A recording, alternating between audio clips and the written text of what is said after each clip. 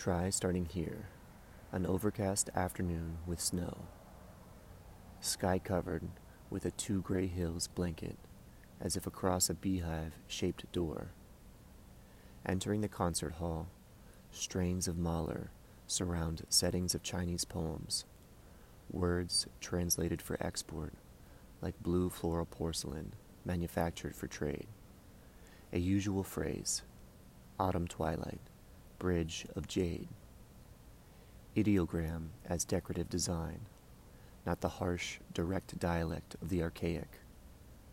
Still, as I sit in the medium expensive seat, the music is exquisite, particularly at the end where the singer pauses until the strings pick up the voice across a void of silence. For the composer whose child is dead, whose own heart is weak. Music tugs at feeling, despite the requisite moonlight reflected in the lake of the poem, as if there were another world than this.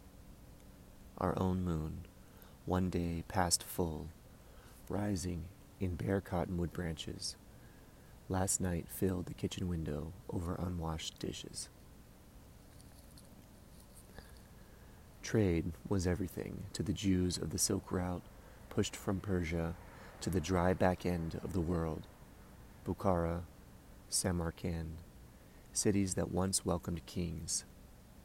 Now, Jews live with Tajiks who worship fire until some pious rabbi removes Persian holidays from the holy calendar. Here, they must dye and weave walled gardens of ikat on silk velour. Jewish women without chador can dance steps from before the Ottomans came, treading a path as intricate as thread rose on violet silk, color of desert far off. Tajiks control the yellow and the red. For ocean, sky, for indigo, for blue, the weaver must go to the Jew. For cold-dyed fabric, color like an infinite expanse of longing, restlessness. Jews must wear wool or cotton in the presence of a Muslim, wear silk at home, gold, tinkling bracelets of seclusion, like a walled city, like Queen Esther at home in exile. The dyer's hand is permanently stained, like handprints of prehistory on desert rock outcroppings. Despised more than garbage collectors, or those who haul dead animals to ditches.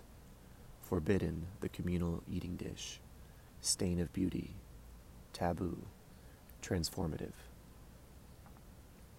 Ikat, as a word, comes from Indonesia, as a technique from China. There is no metaphor in bound and bundled thread. It's not like life. Being able to see ahead from the resistance dyed cluster to the entire. Whatever happened in the Jurassic was not intended to pave the floor of the Denver Public Library. Fossils of ammonite like a chambered nautilus, belemnite like bullet-shaped squid or octopus, slabs quarried where Romans hewed stone, transported here, where tourists stand and stare, ask directions to the capital's mile-high step, or search for something in a book, a phrase remembered, a twist of plot, believing, as all readers do, they can reclaim the lost. Empires recede, warm oceans from the shore, and we are left cast up in dry desert town at break of day. The caravans have gone away, to east, to west, burdened with their tinkling bells. Stone Buddhas blasted out their standing caves by terrible regime.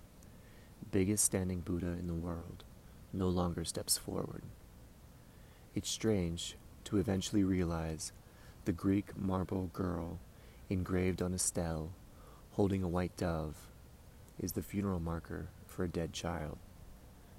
If you could understand, if you could step from cliff to cloud, or float like raven in updraft of air, or fasten with a clasp of jade, the cloak of Bodhisattva wears. The Bodhisattva, she will come on down to bars and pawn shops at the end of town. Listen to that far-off whistle of the train.